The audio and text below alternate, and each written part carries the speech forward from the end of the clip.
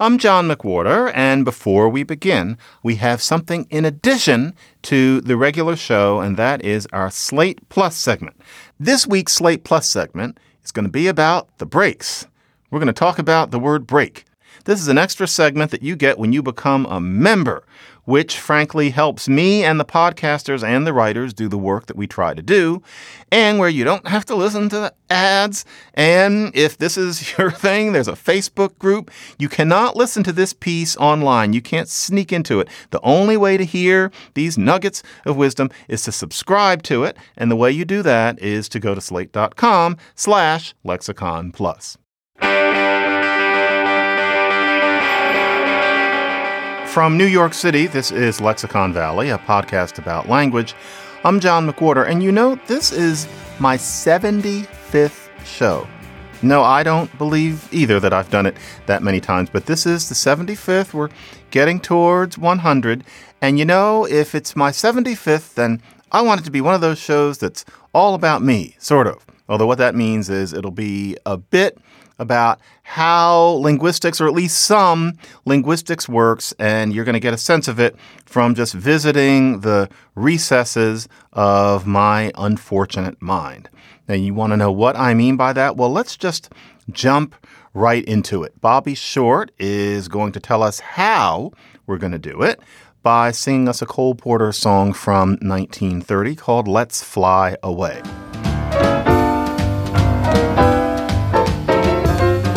Let's fly away and find the land that's warm and tropic, where prohibition's not the topic all the livelong day. Let's fly away and find the land that's so provincial, we'll never hear what Walter Winchell might be forced to say. So where are we going to fly?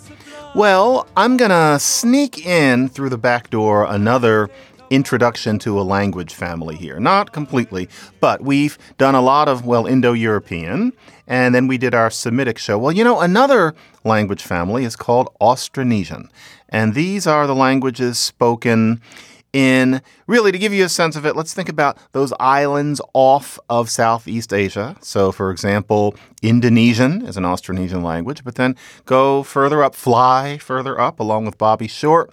Languages of the Philippines, the one you're most likely to have heard of, you might think it's pronounced Tagalog. I wish it was, but it's Tagalog.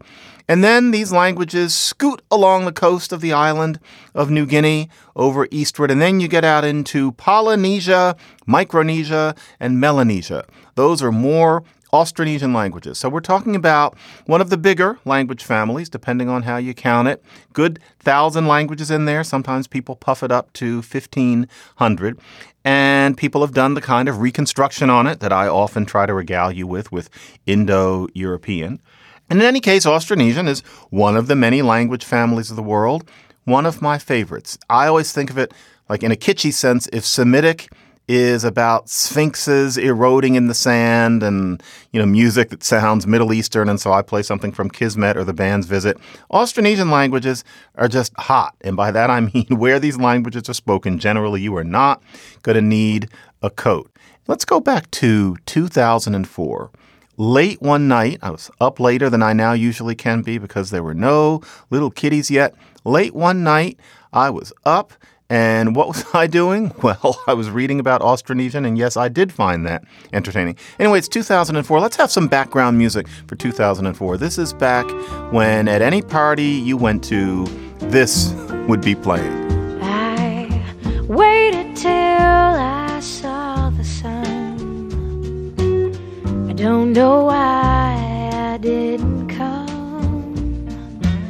I left you by the house of fun.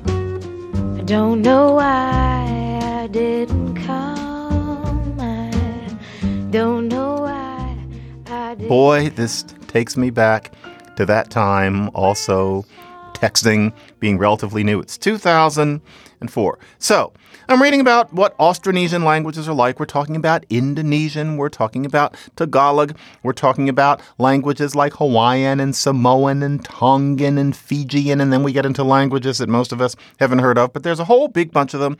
And it's hot. And you're thinking about coconuts and starfish that are blue. Really, I saw that. I went to Indonesia once, and there were these electric blue starfish, and nobody had painted them. So you're reading about all these languages, and all of a sudden, there was somebody, one of the experts, who said very casually, and there are some Austronesian languages that don't have any prefixes or suffixes at all, such as ng, ng, ng.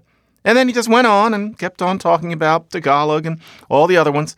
And it was the strangest experience because I felt like a Hanna-Barbera cartoon character. I kind of scooted. It was like, wait a minute. What? An Austronesian language that doesn't have any prefixes or suffixes? What is it? Chinese? That's actually a rather rare kind of language in general. And then the person just kind of went on. But no, I went back and I thought, well, what are these Austronesian languages with no prefixes or suffixes? What would that be? I mean, you don't just stop there. This was exactly as if you were reading the paper one day and it said something like this. Yesterday at SeaWorld, one of the walruses spoke to its trainer, informing her that one of the turnstiles at the entrance to the tank stadium was stuck. After repairing the turnstile, the maintenance staff, in view of the fact that such malfunctions have been especially common of late, suggested exploring other bidders for park infrastructure in the future. The decision process will likely be protracted. Imagine reading that, and it just kind of goes on, and you're wondering, wait a minute, how did the walrus talk? But it never says anything about it. It was the talking walrus. So I did more research on this. I wanted to know what languages are these, and it turns out that it's really just a very few in a place you might never think of. There's an island called Flores. Flores is about the size of your closet. I shouldn't say that. Flores is a very small island, but, you know, like pretty much any island, it's got languages on it. And there's a western half, and there's some languages there, and, you know, Austronesian, whatever. There's an eastern half, and there's some languages there, Austronesian, whatever. They're members of the family. They've got the typical DNA. Then in the middle of Flores, there are these languages that are strangely negged. These negged languages. Their names, if you must, Keo, Leo, Ngada, Ronga, Ende. Somebody, if they have quintuplets now, should name their children Keo, Leo, Ngada, Ronga, and Ende, because those are pretty names. Those are the languages, and they just have nothing at all. No prefixes, no suffixes. And you know, that's really an odd thing in a family of languages that have plenty of prefixes and suffixes, because languages don't just lose their prefixes and suffixes. That's just not how language works. Some of you may be familiar with the fact that you can learn Latin and Greek are just jangling with all these prefixes and especially suffixes, whereas Germanic languages like the one I'm speaking have fewer. Yes, that's true. Germanic did lose a lot of that kind of thing, but then it developed a lot too. There are always new things coming in. It's like a duck-billed dinosaur. They're not really duck-billed. Crocodiles. Their teeth keep coming all the time. They lose a tooth, then a new one comes. Languages are like that. So maybe Germanic lost a lot of that Latin Greek style mess, but then again, the past tense ed, that's something that came in Germanic by itself. Or the Romance languages, they lost a lot of what Latin had, but they developed a lot of new stuff too. Like if you've ever suffered through French or Spanish or Italian and you're learning those future endings, those are new. Latin didn't have those. Latin lost its future endings, and then Romance developed some new ones. Or if you've taken French, remember the liaison? Les grands arbres, the big trees, those funky little rules. That's just French. Latin didn't have that. Or because fewer people take French these days, Spanish. And so, ven conmigo, come with me. Ven acá, ven conmigo. Well, that's come with me. Why not like Norah Jones, come away with me? Why not just ven con mi? What's that go? Well, that's a little bit of stuff that's just Spanish that developed that. So it's always coming. It's crocodile's teeth, not tears, but teeth. So you find out that there are these languages that have nothing. Well, what happened? Basically, languages are either, this is a vast overgeneralization, but like all such overgeneralizations, one, it's fun to listen to, and two, it's pretty much true. A language is either like Russian or it's like Chinese and it's got the tones. So if you don't have all the inflection, if you don't have all the amo, amas, amat, then you're going to have the tone. But these languages in the middle of Flores, they don't have the prefixes and suffixes, and they're not tonal either. I found that odd. In 2004, of course, there was a whole lot more going on in the news that one could have paid more attention to. But one thing that I found odd was this business of what was going on Flores.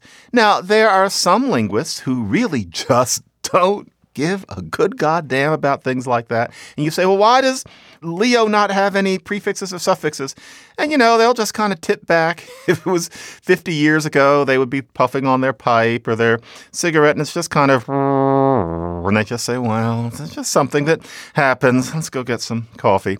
But I don't know if it's just something that happens. In fact, I know that it isn't. When you find a language that's part of a family where everybody's got prefixes and suffixes, and all of a sudden you have nothing, that is like your cat walks in hairless all of a sudden. And somebody says, what happened to pussy? And then somebody sits back and says, oh, it's just some natural process. And then, why are they British? Actually, I'll bet a few of you know that when I'm saying this thing about what happened to pussy, I am thinking this. This is Are You Being Served? Couldn't help it. It's brief. Here we go. Hello, is that Mr. Akbar? Mrs. Slocum here, your next door neighbour. I wonder, would you do me a favour? Would you go to my front door, bend down and look through the letterbox? And if you can see my pussy, would you drop a sardine on the mat? What happened to pussy? Something happened to that cat. It's not just that all of its fur fell off because of some natural process. And, the cat probably would barely mind, frisky, happy, fully functional cat. But why did it lose its hair? Somebody shaved the cat. Who shaved the languages of Central Flores? So this idea that languages are always simplifying, always taking it all off. No, that's just not how it works. It's Anglocentric. People are thinking about Old English to modern English, but the Vikings did that. It's implausible. If it were really true that it's natural for languages to get simpler, then wouldn't I right now be going like this? I mean, if languages just get simpler, then apparently there was some time when they were all complex. Then something happened. I mean, more oxygen in the air or less or something. And then languages just get simpler and simpler because that's the tendency. And so wouldn't we basically be down to one vowel and no grammar? Doesn't really make any sense. On Flores, actually, back in the day, if you look at the paleontology of Flores, there were little elephants. So we all know what elephants are usually like. Flores as little. The elephants were little. You had elephants like little elephants, little pygmy elephants. Well, they got that way because Flores is small, and so the elephant doesn't need to be as big as it usually is because it would push the island down into the sea. It would exhaust the resources, and so the elephants get smaller. Well, suppose somebody said, well, it's natural for animals to get smaller because the elephants on Flores are small. No, that's a local condition. So, because I have invited you to come to Austronesia and then into my study, such as it was in 2004, and we're talking about nudity, I suppose that we have to have another Cole Porter song. We're going to do all Cole Porter this time because his birthday is coming up in like over a month, just because I like him. This is from Can Can in 1953. This is called Come Along With Me. This is Eric Rhodes singing, and it's a sexy, naked little song. Woof! We can go to dine with an old marquise who delights in putting her guests at ease by receiving only in a pink chemise. Come along with me. There's a prince whose home has become a must for the lower men of the upper crust, 'cause his high-born wife has such a low-cut bust. Come along with me. When you meet these folks, my pretty mate, you will like them a lot. All their titles are legitimate, though their children often are not. And again I say, baby, if you care for an unconventional love affair, plus a boudoir full of fancy underwear, come along, woof, woof, come along, woof, woof, come along with me, woof. This is the thing. There are these naked languages in the middle of this island. And some people say, well, that just happened. And no, I'm sorry. I guess I'm a more dramatic person. It didn't just happen. But who did it? What happened? Well, wouldn't you know, in the news around just that time was Flores. And that was because they found, talking about paleontology, now let's call it archaeology, they found that there are remains of little people on Flores. There were these people who there's been much argument as to whether they're Homo sapiens at all, these little people. And they're often popularly called hobbits, and so I'm going to keep calling them that. And what's interesting is that they dug up hobbits that were about 12,000 years old. Now, Austronesian got to Flores from westward, actually from Taiwan. That happened only a few thousands of years ago. And so 12,000 is long before anything where we can be talking about Austronesian. But there are memories among people who are indigenous to Flores now of little people almost ominously like these skeletons that have been dug up as recently as a few hundred years ago. Now, you have to be careful with lore, but still lore very often has something to do with reality. Somebody will tell you that, let's say you're in the Congo and the locals will say, well, there's this horse thing. It's this brown horse thing that has stripes on its butt. And it's solitary. There's this horse thing out there. And, the Brits would say, oh, no, it's just some natural process of, whatever they thought. But no, there's not going to be some horse because they figured all the big mammals have been discovered. Well, no, it was the okapi. This is my favorite animal. My students give me okapi dolls.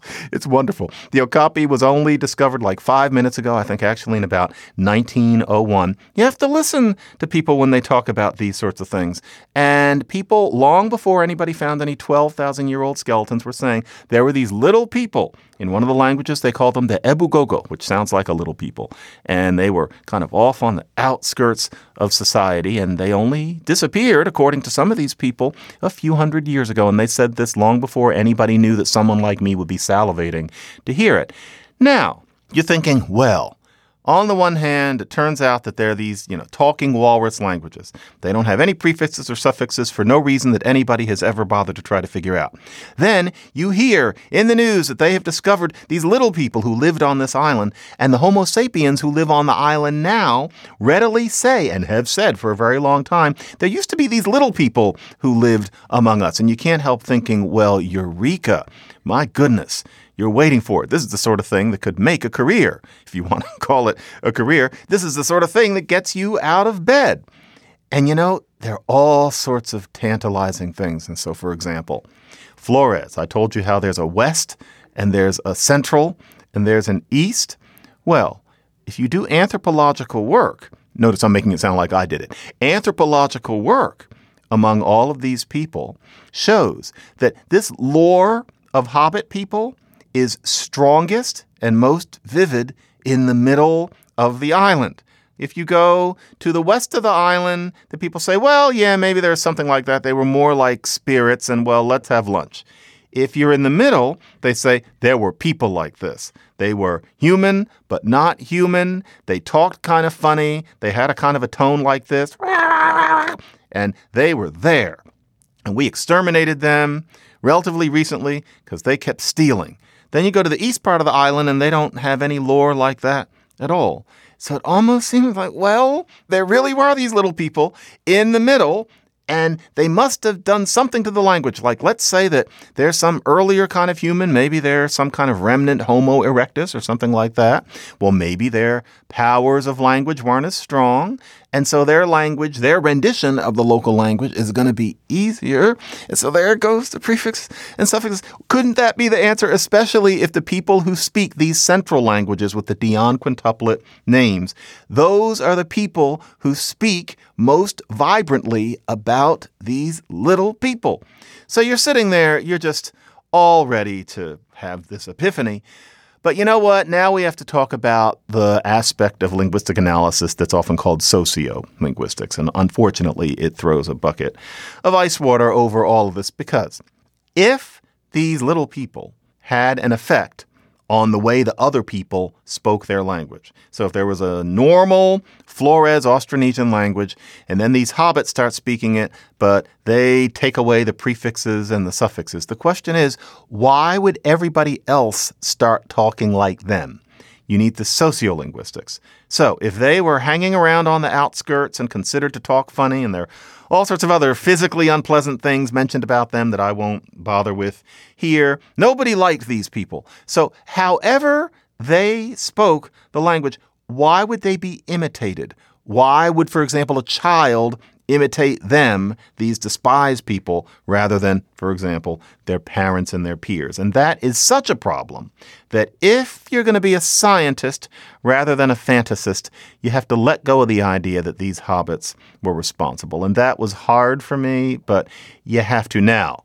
Of course, one can't let go of these ideas completely. And just suppose these people were, say, enslaved in some way, maybe along the continuum of enslavement. Maybe they were used as nursemaids, because that sort of thing can affect language. Suppose Homo sapiens babies were raised by Homo habilis. They're called Homo floresiensis, but Homo habilis nursemaids, and they have their simplified rendition of the language. And let's say that the kids pick that up because they're getting their language from them. And then that ends up spreading throughout the whole region. That ends up sticking. It's been heard of. The way the nanny, the way even in this country with Gullah, the Creole, the way the mammy spoke can actually end up affecting the way language is used casually in an entire context. So tell you this. I am not sure this will ever work out, but I don't want to give up on it completely. Everybody these days wants to be a data scientist. I'm gradually learning what that is. But if you don't want to be a data scientist, if you don't want to go out and scient any data, then be an archaeologist. And I want you to do something that I frankly am not going to have time to do because I'm raising children, and by the time they're grown, I'll be elderly. Go to Flores. Bring a shovel. And I want you to stay in the middle of the island. Don't go to the west. All that's been done. Don't go to the east. There are other people doing that. Go to the middle, please. And if you dig and you find what seems like chicken bones, look more closely because it might be hobbit bones. And especially if you find a skeleton of a female hobbit cradling a child that seems a little bulky to still be at nursing age, that might be a Homo sapiens baby being nursed by a hobbit sapiens. And you should find that. And please tell me, because science. But if it isn't the hobbits, then suppose we have to look elsewhere. What else about Flores and what might lead to language being remodeled in that way? There is an island near Flores, and it's called Sulawesi. In the old books, it's called Celebes, but now we call it Sulawesi. If it's familiar to us, it's for two reasons. One, a lot of coffee comes from it, good coffee, too. And also, it's gorgeous. It's shaped like a starfish with one of its arms taken off. It sprawls. It looks like this kind of lady leaning against a door in her bedroom. I've seen it. You've probably seen it on a map. I flew over it. It was so much fun flying over Sulawesi and actually seeing the arms of the starfish. But it's there. And more to the point, the lore of many people on Flores, when you ask where they came from, what the creation myth is that they came from Sulawesi. And actually, it's pretty specific. With group after group, it's always the southwestern leg of Sulawesi. They'll even specify we came from Goa, and there actually is records of a Goa empire. Now, is it that they came from there? Or is it that there was a big invasion from there? Because all this is not written, of course. This is all oral, and oral tends to be relatively generalized, and it tends to morph over the years. And so it's important, but it's not as if all of this was written down by missionaries or the people themselves. But they just say, we came from over there. So does that mean, for example, that there was a big invasion from there, which seems even more likely in that there are records of their actually ruling part of Flores for a while within the previous millennium.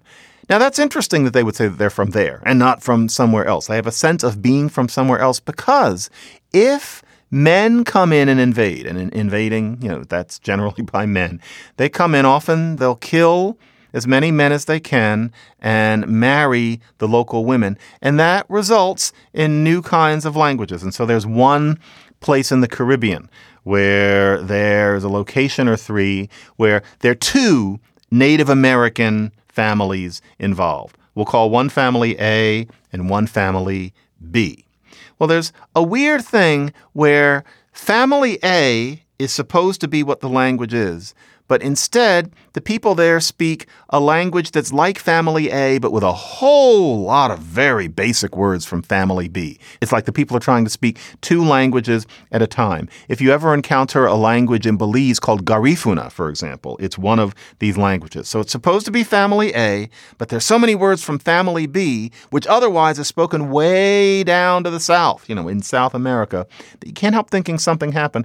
And what happened is that people from way down south, men, came and invaded, killed all the local men, married the women, and the result was that kids grew up with daddy speaking language family B, mommy speaks language family A. So they basically learn an A language, but with lots and lots of daddy words. You can understand how that would happen. And then centuries later, what you've got is this mixed thing based on men coming in and frankly creating an awful lot of tragedy. But that happens. Or a very mysterious case. There's a windy island in Europe where a bunch of Vikings jumped over and learned the local language and impregnated it with words of their own. And they didn't learn the local language well, and so it got a lot simpler. Some of you may have guessed that I'm talking about English. We should be speaking something that's like Icelandic or German. Instead, we have a much easier grammar, and you can barely walk around in English without stubbing your toe on some word that we got from these Norsemen. Get, happy, knife, neck, all of that is Norse. So if that can happen, suppose there were invaders from Sulawesi, as these people basically say. And the way these invasions go, you don't usually take your family when you're going to go slit throats. It's a bunch of men who go and they're over there and they kill all the men. And then they're the women and they get together with the women. And then pretty soon children come. And what are the kids going to speak? Well, just suppose that the kids are going to speak this original Flores language, but they're going to speak it the way Daddy speaks it. Daddy has come. He's an invader. There's a new language. He's a grown-up. He doesn't learn languages well. He doesn't want to learn this language anyway, but he has to communicate, especially with whoever he decides to quote-unquote marry. So he's going to learn this shitty version of the language. Now, the kids are born. There's mommy, but there's also daddy. And you spend time with both of them to some extent. Maybe you grow up with mommy, but then you go join daddy to go invade other islands or something like that. Pretty soon, everybody's speaking just like they were speaking simplified English, some kind of simplified Flores language. So maybe it's that. Now we're in an area of linguistics called language contact. It is burgeoning, as it's often said. And language contact deals with things like that. Cole Porter had something to say about all of this. I don't think it was about Flores, but for those of you who like his musical Anything Goes, the versions that we hear now cut some songs that really probably are better left in 1934. But this is one of the lost songs in a way from Anything Goes. And you will understand where I'm going with it by just listening to this snippet from it. This is Anything Goes, 1934. Of course, a recording done in the late 1980s. Where are the men? Is this a nunnery? Where are the men? We want some fun of refusal to find some relief us completely flawed, and informations are ignored. We swear to jump overboard, bring on the boys, and sentimental boys. We want the choice of love again. The moon shines every night, and we thrill beneath its light. Lord officer, where are the men? What does Where the Men have to do with this? Well, I'm talking about how, these guys came in. What's very interesting is that if you look at the genes of people on Flores, and it's also a couple of surrounding islands, including one of them where a story like this seems to apply. But in Flores, you have a bottleneck where it seems like an awful lot of men were killed, where the male genetic material seems to be coming from a very thin base.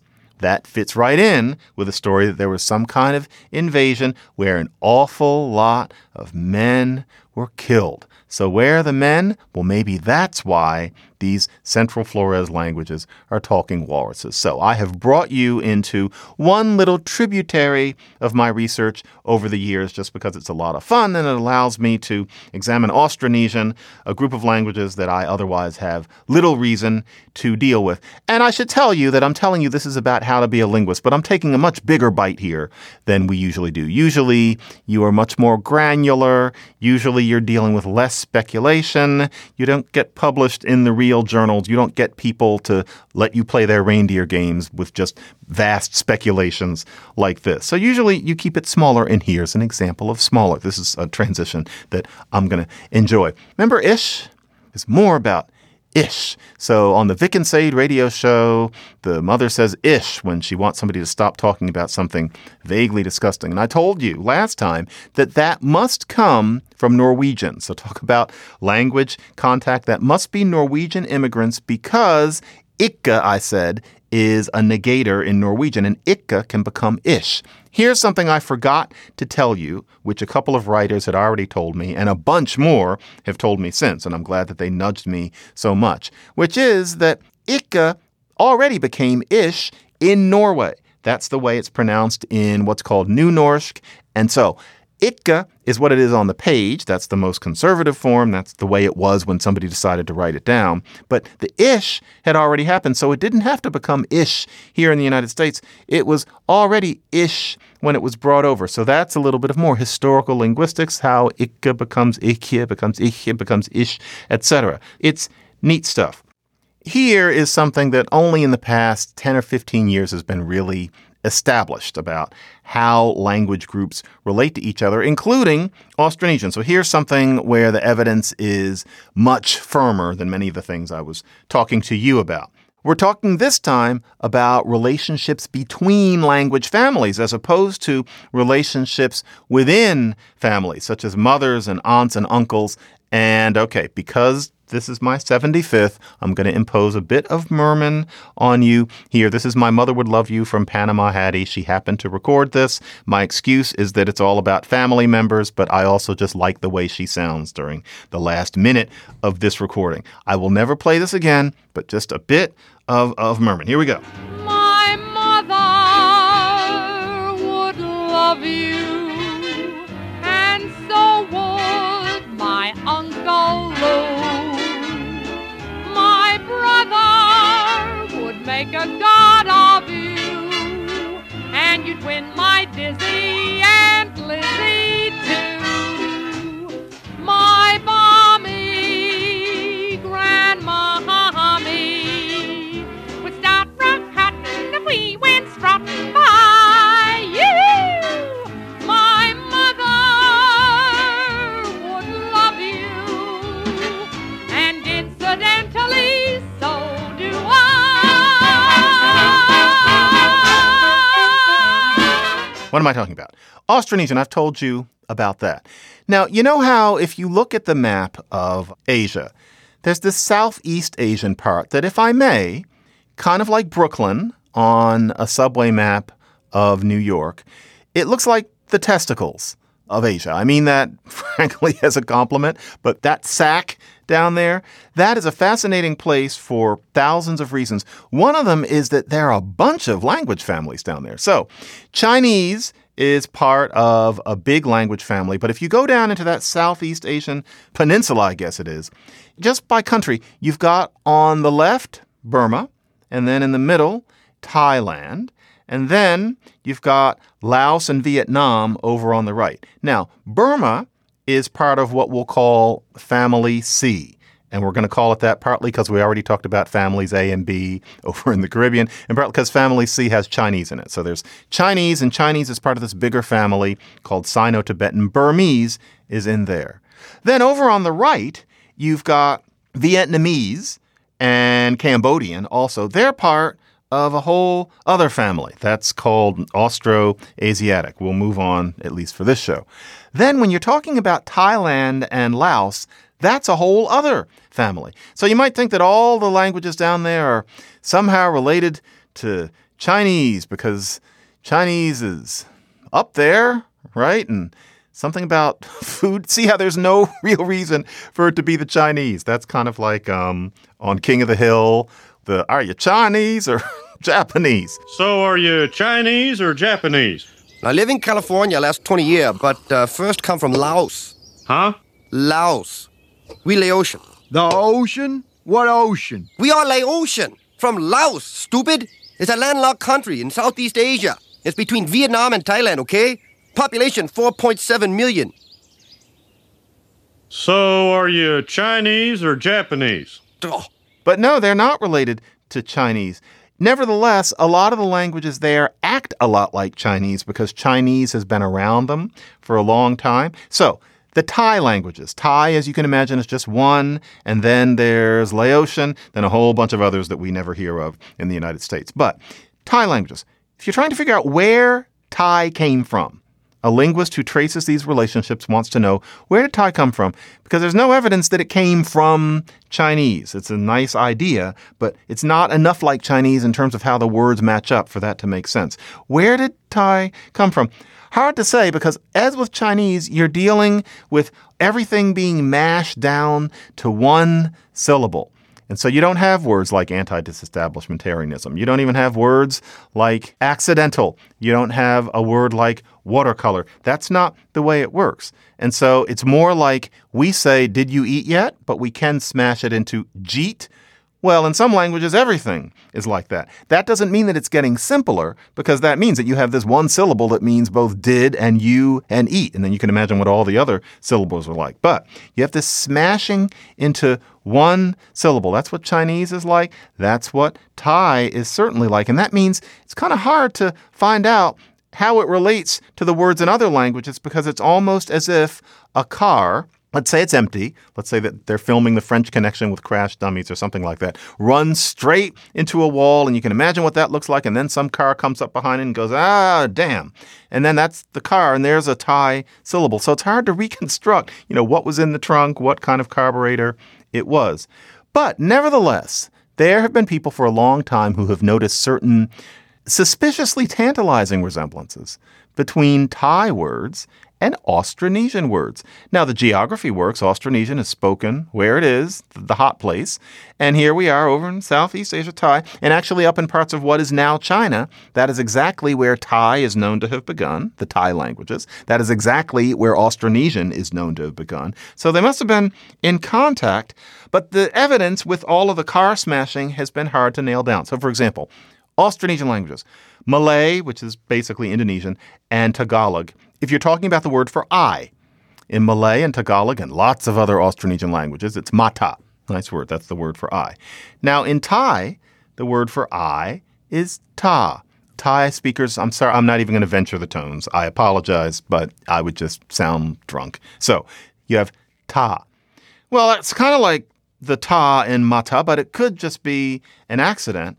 But there are a lot of little things in Thai that seem accidentally similar to Austronesian things like that. So in Malay and Malagasy, that's way over on Madagascar, which is off of Africa. Actually, that's an Austronesian language too. People sailed over in little boats. It may have been just one boat all the way across the Indian Ocean to Madagascar and settled an Austronesian language there. That's a different story. In any case, if you want the word for something like, I hate to say it, but it's what comes to mind, die. Well, in Malay and Malagasy, that's mati. Well, in Thai, the word for die is Thai. So that's kind of like the T, if you know how vowels work in Austronesian. And so T, mati, Thai, all sorts of things.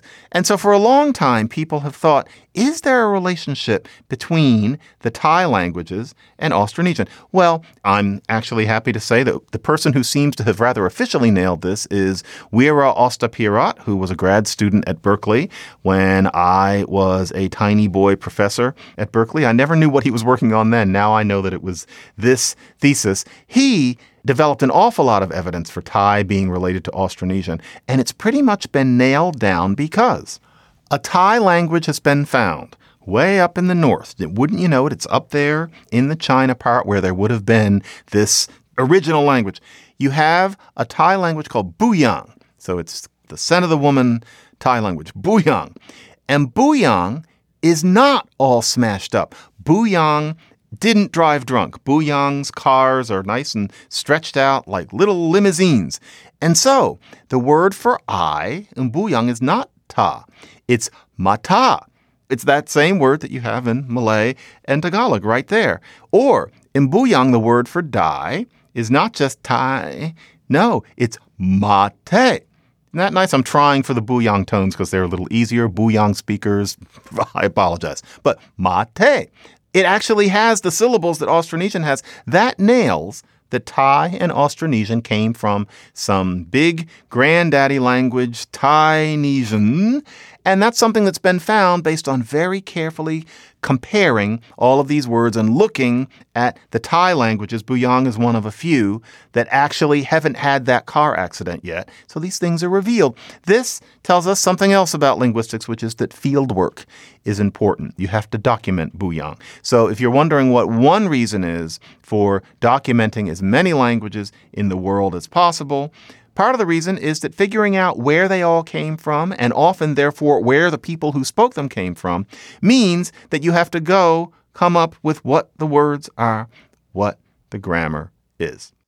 I don't want to go out on Porter because I'm in a mood. And so speaking of fragments of Latin, as we discussed last week with our interview with Gaston Doran, let's do some Brazilian Portuguese. And by fragment, I mean no kind of diminishment, because there is no such thing as a diminished kind of Latin. It's a new kind of Latin. But just think, French, Spanish, Italian, Portuguese, not to mention Romansh and all sorts of other languages, all started as Latin, and now they are of so many different flavors. Let's go out on Mais Que Nada, because it's just a damned good song. It's one of those that I could listen to over and over again without going crazy. Put me in solitary, play this over and over, and frankly, I would enjoy it. I shouldn't announce that now in case I do something wrong. But Mais Que Nada, it's just a wonderful piece of music.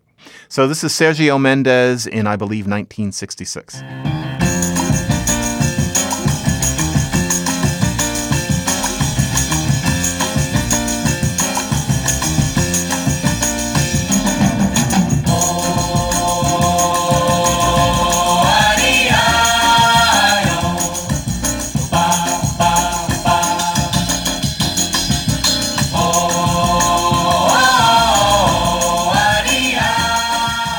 You can reach us at Lexicon Valley at slate.com. That's Lexicon Valley at slate.com. To listen to past shows and subscribe, or just to reach out, go to slate.com/Lexicon Valley. And by the way, that sound that I did, that's something that I associate with Eeyore. Did you know that Eeyore, he's a donkey, Eeyore is hee-haw in British? Did you ever wonder, why is he called Eeyore? Who came up with that name? Why is it that? It's because in British, it's eel. And in British, especially if you take off the H, eel is how a donkey makes a noise. So for us, it's hee-haw. But in British, it's eel. And so Eeyore is hee-haw in British. But then in American, it comes out as Eeyore, which is just this strange name. Isn't that neat? Anyway, Mike Volo is, as always, the editor. And I, sometimes accused of being something of an Eeyore, am John McWhorter. Mas que nada, sai da minha frente que eu quero passar, pois seu samba está animado, o que eu quero é samba. Este samba que é misto de maracatu, é samba de preto veio, samba de preto. Mas que nada, samba como